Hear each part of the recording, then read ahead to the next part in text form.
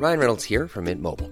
With the price of just about everything going up during inflation, we thought we'd bring our prices down. So to help us, we brought in a reverse auctioneer, which is apparently a thing. Mint Mobile Unlimited Premium Wireless. How to get 30, 30, bit to get 30, bit to get 20, 20, 20, bit to get 20, 20, bit to get 15, 15, 15, 15, just $15 a month? Sold! Give it a try at mintmobile.com/switch. $45 up front for 3 months plus taxes and fees. Promo rate for new customers for limited time. Unlimited more than 40 gigabytes per month. Slows full terms at mintmobile.com. Jag är uppringd av min mamma som skäller på mig för att jag låter tillgjord. Vadå? Jag menar, även andra människor i min omgivning tycker att jag har en radioröst som sticker av från min normala röst. Det är därför jag ska börja prata. Men jag tycker det är en bra röst. Jag kör på den. Jag har ingen annan.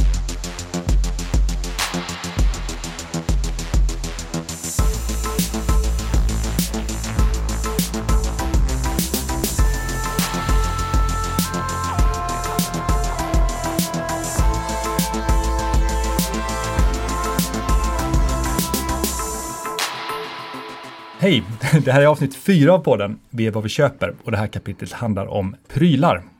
Just det, prylar.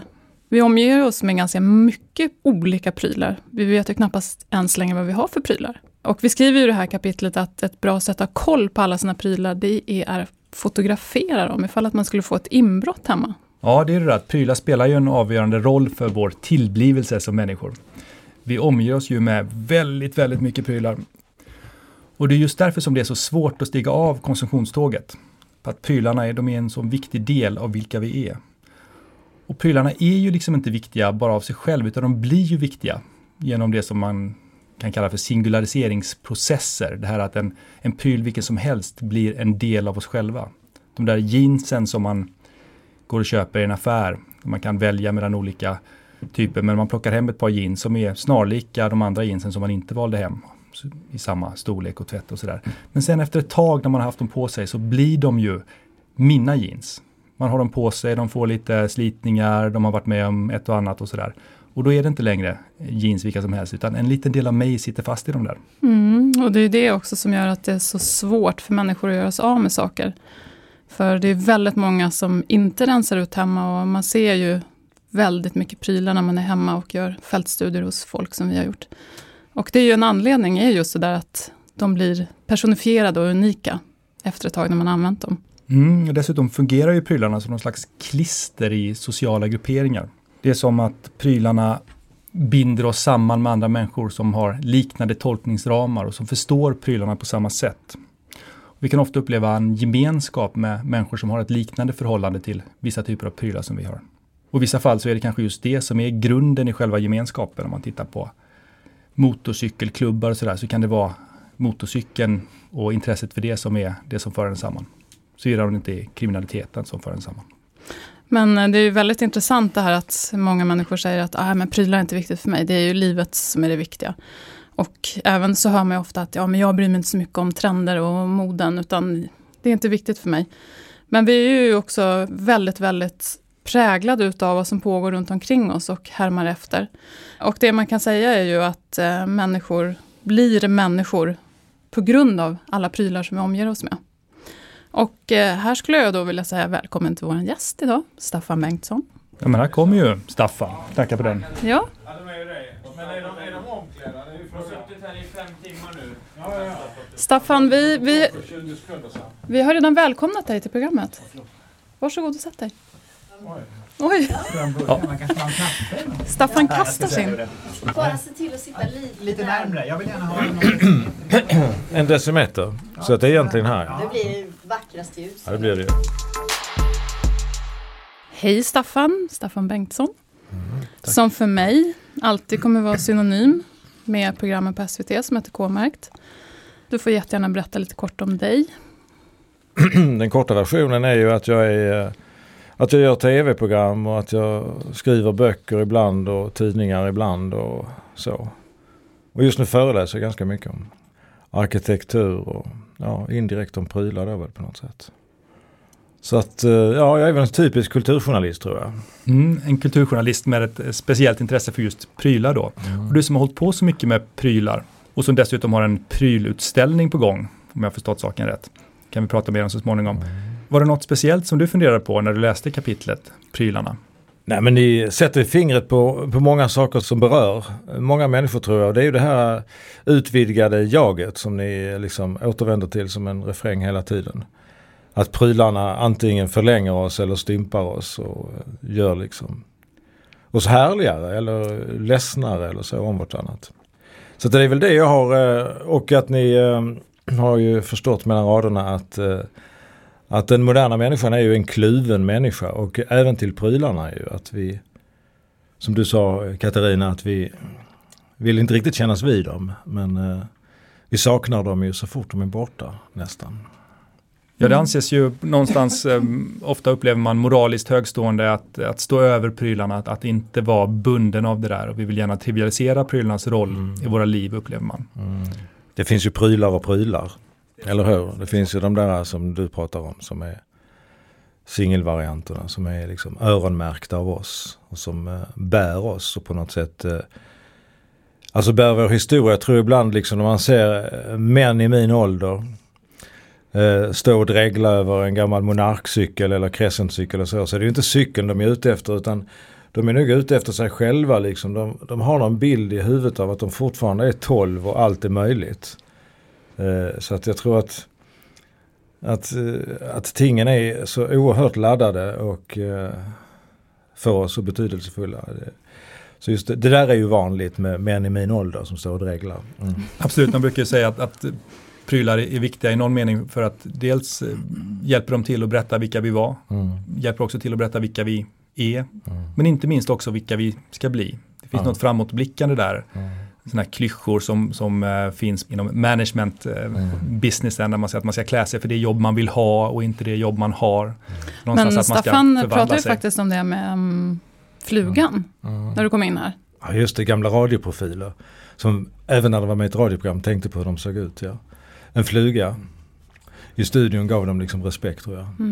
Och de kanske fick också mer power i rösten om det de hade tror på jag. sig fluga. Jag har ju varken fluga eller slips, dessutom en sån där halvdant struken skjorta som ni pratar om. Någon text. Ja. Precis, materialiserar kulturjournalisten. Ja, så jag har ju lite uppförsbacken nu. Men hur kommer det sig att du har blivit så fascinerad av just prylar? Jag har ju, alltså jag minns att redan som barn hade jag väldigt svårt att göra mig av med grejer. Jag hade inte så väldigt mycket saker. Jag hade få utvalda och var noga med det själv, vet jag tidigt, att ha få utvalda. Och så tyckte jag om att ta hand om dem och pyssla med dem och hålla på med dem. Ungefär som när jag samlade frimärken, att man liksom en gång om dagen slog i någon sån här gammal filatelistkatalog för att se hur de låg på världsmarknaden. Så jag hade någon sån här behov av att nå världen och mäta mig mot världen med hjälp av prylarna. Mina första jeans var såna här Lee-jeans, och då vet jag att varje gång de var utslitna och skulle slängas så klippte jag ut det här skinnmärket som det stod Lee på och la i en liten pappkartong. Som liksom en biljett till framtiden som du pratar om. Har du kvar dem eller? Alltså jag har inte kvar någonting. Nej, du har inte det? Nej, jag har väldigt mycket grejer. Jag har så många vindsförråd så jag kan inte nämna det. Därför att då kommer jag bli lynchad av mina grannar.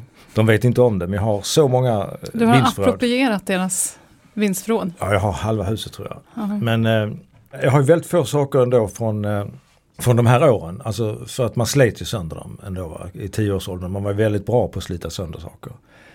Men sen kan jag kan få sådana här fantomsmärtor.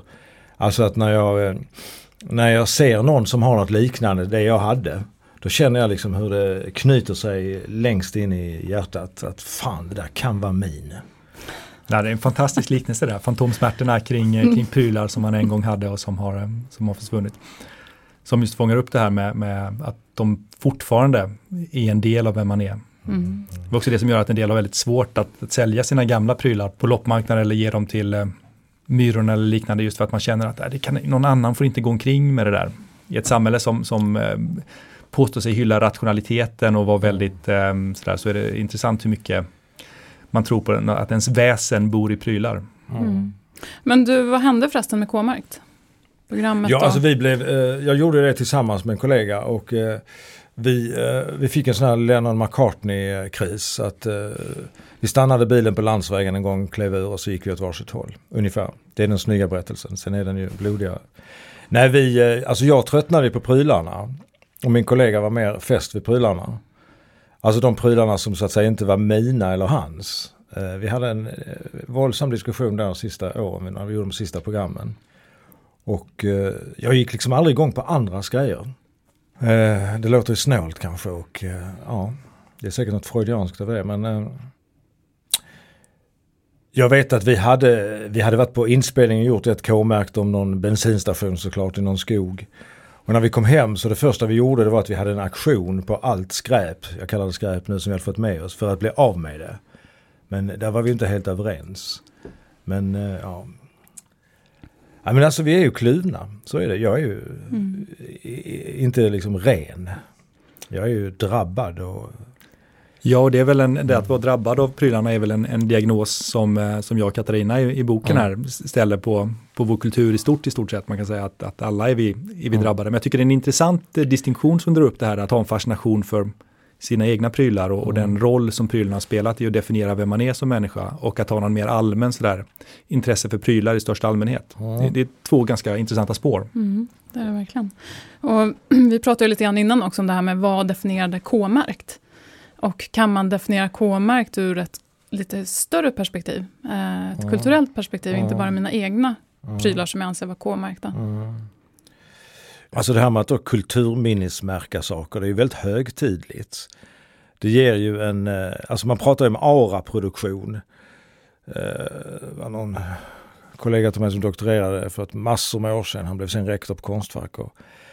Men att vissa föremål då liksom laddas på ett sånt sätt att de nästan blir som planeterna, att de nästan blir självlysande i mörkret. Va? En betongstol av Jonas Bolin, den kan man liksom aldrig släcka ner helt, utan den lyser liksom hela tiden med sin berättelse, och den är ju inte en stol utan den är ett väsen.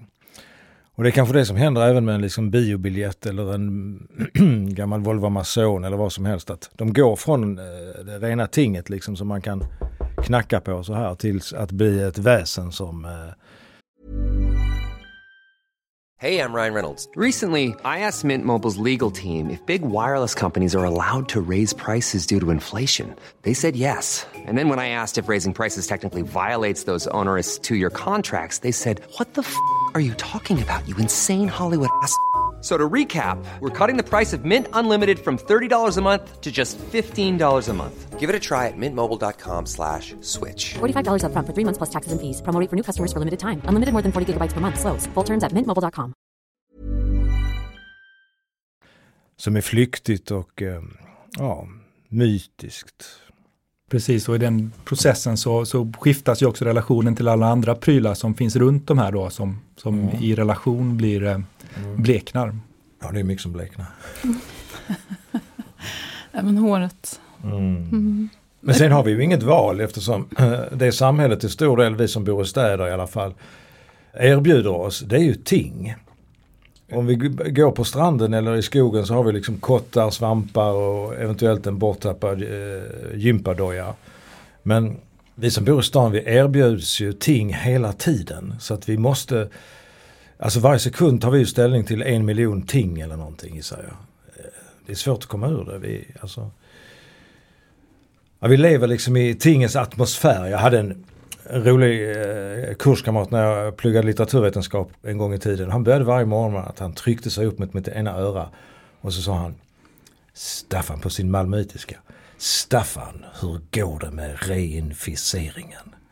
Och det var tydligen en marxistisk term för förtingligandet som han hade lärt sig. Vad svarar du då? Ja, jag blev väl lika svarslös som nu. Men det går så där. Ja, men precis, förtinglingandet av de sociala relationerna i vårt marknadssamhälle. Ja, att allt har en prislapp till slut. Men det finns ju just det där med att vi är så fullständigt omgivna och att de pockar på uppmärksamhet, tingen som vi ännu inte har. Och att det finns många krafter som försöker få oss att uppleva att livet skulle bli en smula bättre om vi bara hade vad det nu är som just då pockar. Och det blir det säkert. Med den där rosa t-shirten så tror jag att mina förmiddagar på stranden blir bättre. än med min gamla vita. Jag tror det fortfarande. Så är det ju. Men det tror jag inte att man ska trivialisera heller. Nej. Känslan av hopp som finns i att man ikläder sig detta nya eller att man cyklar på den här nya cykeln och känner att nu blåser det nya vindar. Ja, precis. Jag tänkte det här har blivit populärt med dödsstäda också. Det börjar ju komma in lite grann. Ja, det är så. Ska du dödsstäda alla dina förråd? Ja, alltså jag har ju varit inne på det länge, men jag fastnar ju i de praktiska modellerna. Alltså ska jag ringa efter sådana här big bags som man ställer på trottoaren? Ska jag ha öppet hus, alltså bara ställa upp förrådsdörrarna och säga lägg 10 spänn i en burk och ta vad du vill. Så att jag har lite olika sådana, mer eller mindre smarta lösningar. Så du kommer helt enkelt inte vidare? Vinden ligger så långt bort så jag ser den ju för sällan för att drabbas riktigt. Men det där är intressant för väldigt många människor som man är hemma hos. Så brukar man ju säga att det största problemet är att jag har för lite förvaring. Och det är ju egentligen precis samma sak. Att istället för att man rensar då. Nej, utan då pratar man om att man behöver mer förvaring. Så det är lite samma, det är ett symptom på att vi har väldigt, väldigt mycket prylar. Alltså förvaringsindustrin går ju bra ju. Man får första månaden för 1 krona och sen är det väl 8 000 när man har fått in sina prylar. Så det är en bra bransch, det är det ju. Man fyller ju det man har. Vi är ju rädda för prylarna men vi är ju också, får man inte glömma, rädda för tomrummet. Alltså vi har ju prylarna å ena sidan, sen har vi tomrummet. Och jag är inte riktigt övertygad om vilket som är värst egentligen. För att när jag saknar den där favoritpennkniven till exempel, som jag hade liksom haft i byxorna i 1,5 år. Och sen en morgon är den spårlöst försvunnen. Då är det tomrummet efter den inte lätt att leva med. Så att jag vet inte om det är kniven eller tomrummet som är värst. Ja. Nej, det är ett själsligt tomrum där som en avgrund som öppnar sig. Ja, man måste ju fylla det med någonting annat. Och prylarna kan ju vara ett sätt för oss att komma undan oss själva och komma undan en massa saker. För man kan ju fylla liksom sina dagar med prylar. Det går ju hur bra som helst. Det är bara att åka ut på Ikea så är man ju inne i cirkulationen. Men du, apropå Ikea, du gjorde ju någon Ikea-utställning också. Hur tänkte du då? Ja, jag tänkte väl inte då heller. Det fanns ett litet personligt motiv i botten att jag skulle göra slut med Ikea. För att Ikea hade följt mig sedan väldigt tidiga år. När jag fick mitt första pojkrum så vet jag att mamma åkte ut med mig till Ikea och så utanför Malmö, ett alldeles nybyggt varuhus. Och då skulle jag liksom välja de viktigaste sakerna. Bordet och ny säng och hylla och sånt där. Så att då blev jag ju liksom en i sekten eller vad man ska säga. Och så tänkte jag att den där Ikea-utställningen skulle vara en final. Jag hade ju några gamla grejer som jag sparat själv och som jag fick in där. Och så skrev jag om det och pratade mycket om det då på, när det nu var 2012 eller något sånt. På Liljevalchs här i Stockholm. Och det funkade. Jag kan säga att det funkade ganska bra. Jag har ett mycket lägre Ikea-intag nu än tidigare. Och jag har ett mer neutralt synsätt. Jag trodde nog fram till dess att Ikea skulle vara en ideologi som folkhemmet behövde. När politiken är slut och liksom ingen annan vill ta ansvar så finns det ändå någon som producerar möbler som är användbara. Och, ja. Sådär, så att, men jag tror nog att jag har kommit ur det ganska bra. Så du lyckades befria dig själv från det här men drog in 10 000-tals andra i ett djupare? Genom att höja upp den kulturella statusen. De kan ju ha gjort samma resa som jag. Alltså. Gått igenom de där 12 rummen, sett prylarna, tänkt igenom en sån hade vi och så liksom stått en stund och funderat, saknar den eller inte? Nej, jag har ju... Så jag kan, det kan ha varit ett reningsbad för fler än mig. Det kan det faktiskt ha. Absolut. Nej, men man ser ju också det där med människor som har mycket prylar till det här möbelvaruhuset då.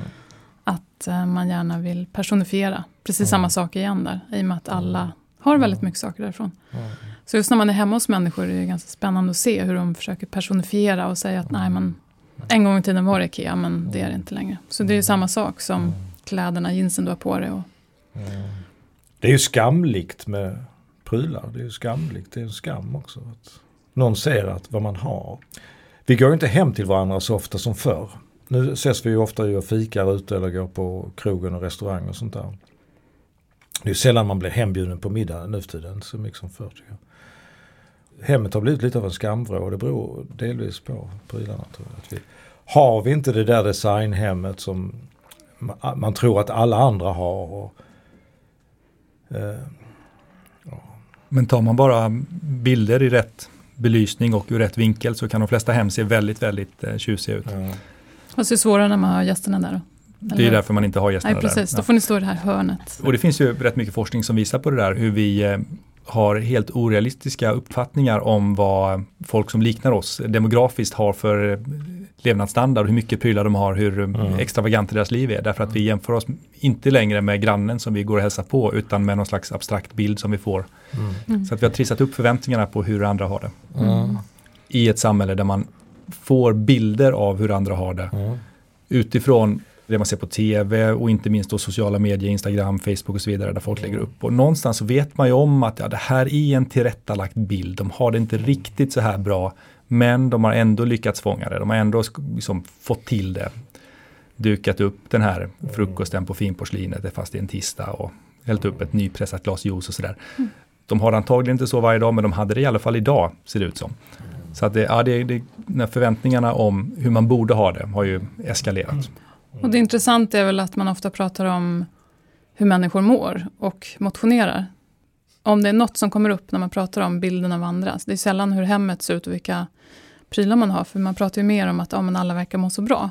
Men baksidan är ju också faktiskt, precis som du sa, att man tror att alla har det så tjusigt. Och det är väldigt tydligt tycker jag när man just gör hemstudier hos människor för att kunna visa då på några bilder från Hemnet. Där ser det ju väldigt speciellt ut och det finns ju otroligt många människor som är ute och Hemnet knarkar. Och sen så ser jag hur det ser ut hos vanligt folk när man kommer hem och gör studier. Så är det ju verkligen som natt och dag. Så man förstår ju det där att nej, men vi kan inte ta hem människor. Vi får ses på restaurangen. Men går timmarna riktigt fort och det blir riktigt sent så brukar det liksom lösa sig med att någon går ut i någon garderob och hittar någonting och kan säga liksom, Staffan, den här fick jag när jag var, och så kan det vara en liten pryl. Jag tänker ibland på en av de absolut viktigaste prylar som jag känner till, det är träkälken, ni vet, som Orson Welles har i Citizen Kane. Alltså Citizen Kane, det är ju Orson Welles och tidningskungen Randolph Hearst som bygger sitt Xanadu, ett jätteslott för alla sina miljoner han tjänar som tidningskung.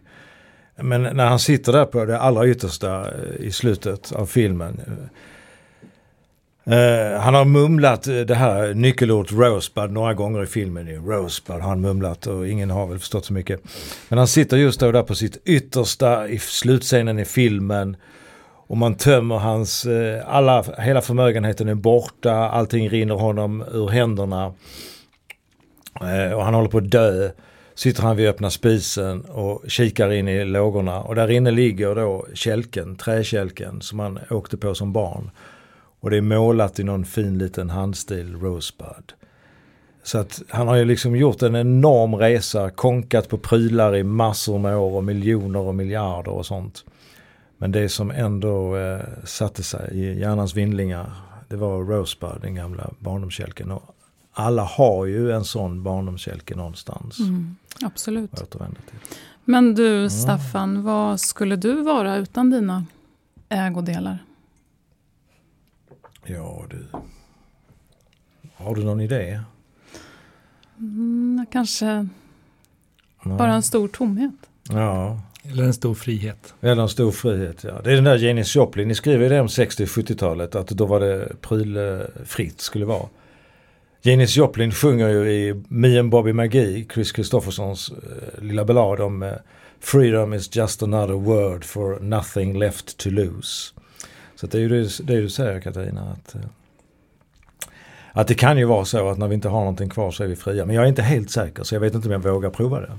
Men Staffan, vi får tacka dig och säga tack för det här avsnittet och för att ni har lyssnat. Och nästa vecka så kommer nästa avsnitt som heter Platsen.